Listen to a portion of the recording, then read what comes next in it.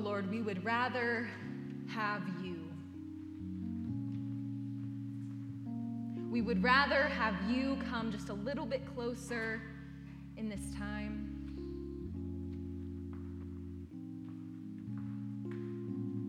We would rather have Jesus than silver and gold. We would rather have Jesus than silver and gold. God, as we gather this day, might we do as Crystal has invited us to do, which is to lean in. Lean in to you. Lean into your Spirit. God, in this Advent season, we wait for you, but we know that you also are here waiting for us. So whatever it is that we might need to hear this morning, would you speak it? Whatever it is that we might need to feel this morning, would you be there? Whatever is weary in our lives, O Lord, would you bring it back to life as we trust in you?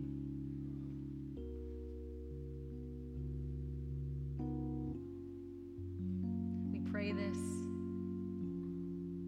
in your mighty name. Amen. Amen. Good morning. So this week, I was reading a book by Barbara Brown Taylor, who is a priest and pastor. And in her book, An Altar in the World, there was a line that has been sticking with me this week that I would love to share with you. So in her, it's either her intro or her first chapter, she recalls being asked to be a guest preacher at a church. And when she's writing this sermon, she asks the head pastor, is there something specific that I should preach on for this week? And the pastor told her, come and tell us what's saving you right now. Let your sermon be a story of what's saving you right now. And as I was thinking about what I might preach this morning, that is the phrase and the question that has guided me. And I'll let that remain there and return to it later in the sermon. But first, our scripture passage from today is from a psalm, Psalm 33, verses 13 through 22. The words will be on the screen. I invite you to, in whatever way you best hear, whether that be reading from the screen as I read it, or whether that be just listening and closing your eyes, I invite you to lean in the ways that you need. Psalm 33. The Lord looks down from heaven. God sees all humankind. From where God sits enthroned, God watches all the inhabitants of the earth. God who fashions the hearts of them all and observes all their deeds. 16. A king is not saved by his great army. A warrior is not delivered by his great strength. The war horse is a vain hope for victory. And by its great might, it cannot save. Truly, the eye of the Lord is on those who fear or have a reverence for God, on those who hope in God's steadfast love, to deliver their soul from death and to keep them alive in famine. Our soul waits for the Lord. God is our help and shield. Our heart is glad in the Lord because we can trust in God's name. Let your steadfast love, O Lord, be upon us. even as we hope in you. This is the word of God for us, the people of God. Thanks be to God. One of the beautiful things about the Southeast Raleigh table is that we grieve well and lament well together. When things happen in the world, we don't just come together on a Sunday morning, toss out tambourines, and say, "You better rejoice this morning." The Sunday after George Floyd was murdered, I know this community gathered and grieved together. The Sunday after Tyree Nichols and the Monterey Park shootings, we gathered and we spoke their names. Just a few weeks ago, as some of us met together for our annual Christmas caroling in Moore Square Park, we remembered when we got there that a Free Palestine protest and march was taking place in the same location. And when we remembered and saw this happening, we didn't just start singing Joy to the World. We shifted our posture, we paused, and we prayed. Each week in Advent, as Reverend Lisa reminded us this morning, there's a word appointed for each week. And every third Sunday of Advent, the word is joy or rejoice. And I mention this because as we continue to gather as a faith community that is aware of context, I again invite us to remember that when we say Advent joy here in this place, it sounds and looks very different than Advent joy being experienced in Bethlehem today. How do we speak of Advent joy here when the birthplace of our Lord is today a Palestinian town filled with rubble? When the world is at war, it's very important. The words that we say in this space are very important, particularly because religion has often been used as a tool to push us further into war and conflict. The psalm this morning is a psalm that addresses themes of war and battle. You might have heard it already. But I would invite us to explore what the psalm is inviting us into in the midst of that. So we're going to do some good old-fashioned Bible study this morning. Is that okay with you? Okay, great. Verse 16. A king is not saved by his great army. A warrior is not delivered by his great strength. The war horse is a vain hope. By its great might, it cannot save. These verses repeat the theme, not saved. Not saved, not delivered, cannot save. A king is not saved by his army. The warrior is not delivered by his strength. The war horse is a vain hope that cannot save. And these words, save and delivered, are significant here. They mean a deliverance from harm, a liberation from affliction, or rescue in times of battle, or just a spiritual battle that we may be facing as well. But what's significant are these words have been used throughout Scripture, but they're also used in the story in the book of Exodus in describing the ways that God rescues and saves and delivers God's people from enslavement. And drawing upon that story, using these similar words and language means something. I might interpret these verses using these words to say, these man-made means of strength and power, they can't rescue you like God can rescue you. They can't deliver you like the way you have experienced true deliverance.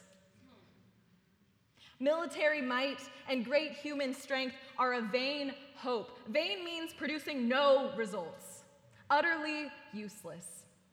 The war horse is a vain hope.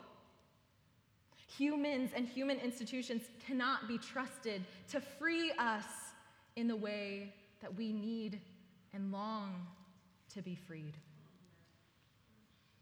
And that alone, what a word to our weary world of war, that the world's great armies, that countries that boast of their strength and their military budgets, that vessels and vehicles of war are a vain, useless hope. What's saving us this Advent? What's a cause for joy this Advent? What's making us more human this Advent? The psalm says, not a great army, not great strength, not more war. But back to the psalm. It's common in the Psalms to use a literary technique or tactic of comparison. So the Psalms will often take two things and use one in contrast of the other. And specifically, it's often used to highlight the characteristics of God up against something else.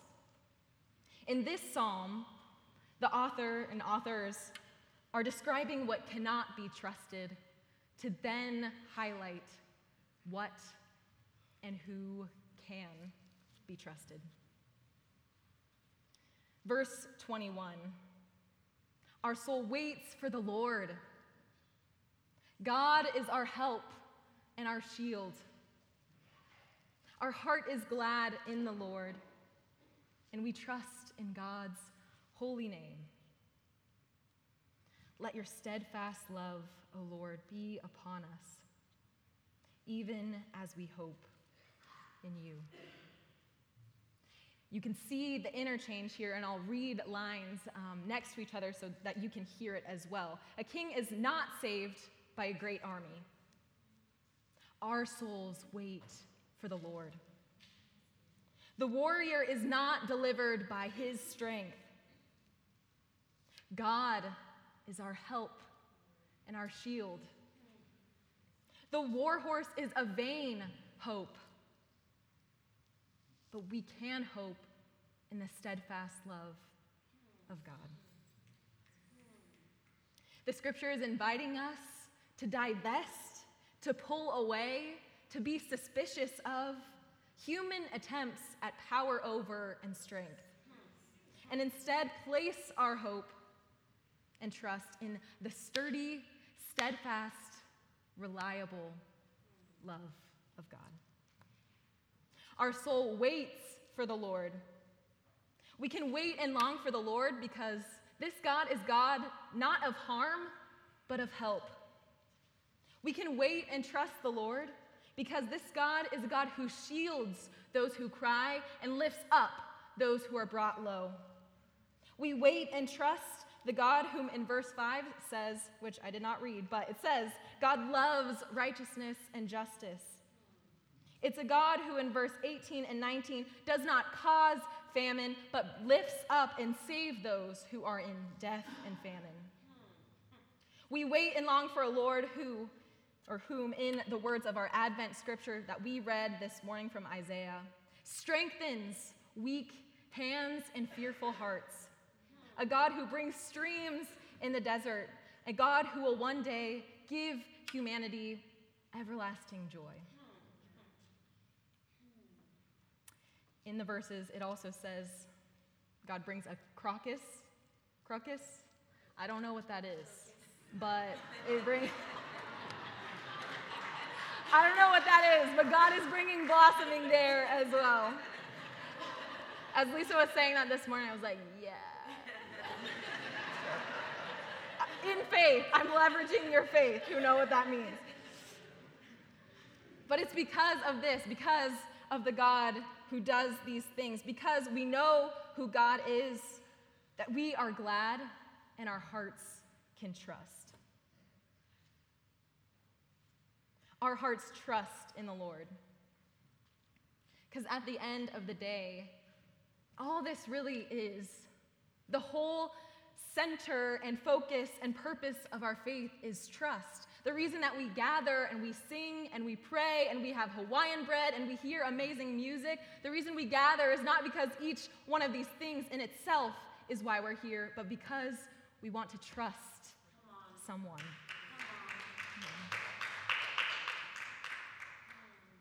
And this God that we gather for is trustworthy. Yes. Trustworthy. It's about who we trust and how we trust. Do we trust in the world's way of strength and power? Do we trust the steadfastness of ourselves? Or do we trust the helping, shielding presence of God? I want to return now to what I mentioned at the beginning of this sermon of what's saving me. What's saving me right now is that the hope of the world and the hope of humanity are not dependent on kings and presidents and prime ministers who debate and defend war as they fund it. What's saving me is not a hope in the U.S. empire or any other empire of the world, because we see in history that every empire that tries to do power over falls. Every empire will eventually fall. What is saving me is God's unexpected, irrational, unexplainable expression of love that comes in the form, not in a mighty army, but appearing as a vulnerable, innocent baby born in Bethlehem. This baby is the opposite of a mighty army. This baby is the opposite of a war horse. This baby is one who will be described as gentle and humble in heart. This baby makes a fool of humankind's attempts at strength and power. What's saving me is the upside-down birth of God's compassion. What's saving me is the Spirit of God who knows us intimately and chooses to dwell with us in the weariness of the world. What's saving me is the hope in a God who brings good news of great joy for all people, not just some people. It's a God whose jubilee and liberation are so expansive, they not only cover these big world issues, these macro issues, but also the weariness in our own individual lives. There's enough steadfast love to invite the bend of history back toward justice, and enough steadfast love for hard mental health days, for loneliness and lostness in a holiday season. There's enough steadfast love for anxiety, family complexity, and whatever else we might be carrying today. What's saving us is not a great army. What's saving us is who's saving us, and it's God, the one who made all things, who is still Emmanuel, God with us in the mess. God with us in the weariness of the world. Our souls, we wait for the Lord. God is our help and shield. Our heart is glad in the Lord because we can trust God's name. So might God's steadfast love be upon you, even as you dare to hope. Let us pray.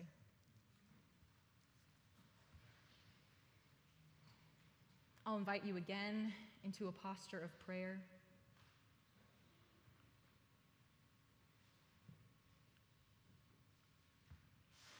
We can say a lot of words here, but what really matters is what the Spirit is saying to you.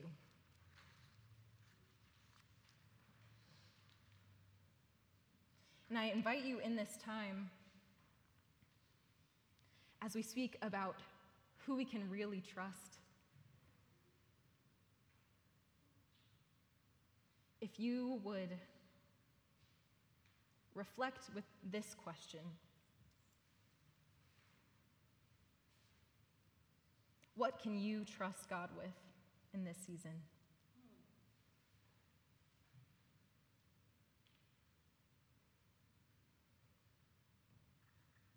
In what ways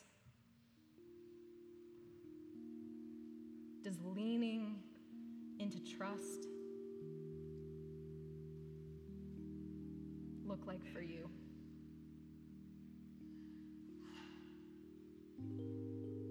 In a world that is so noisy, in a world that talks so much about strength,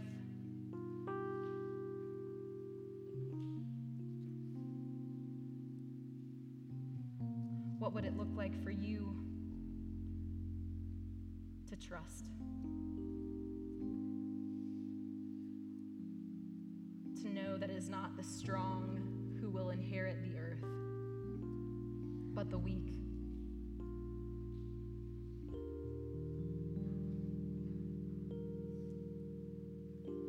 Let your steadfast love, O Lord, be upon Southeast Raleigh.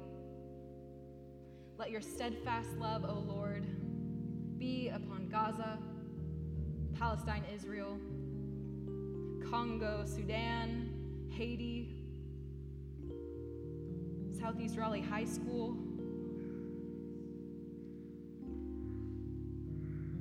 Let your steadfast love be upon all who feel the weariness of this world.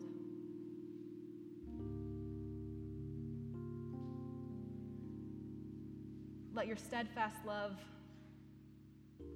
be upon all who feel the weariness of their own lives is just too much. They can't even comprehend anything else.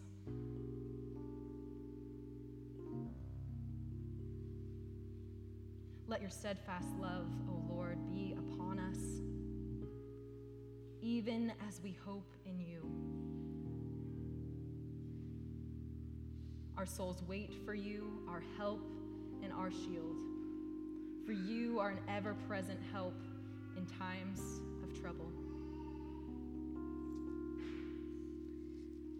We ask this all in the name of the one who creates, redeems,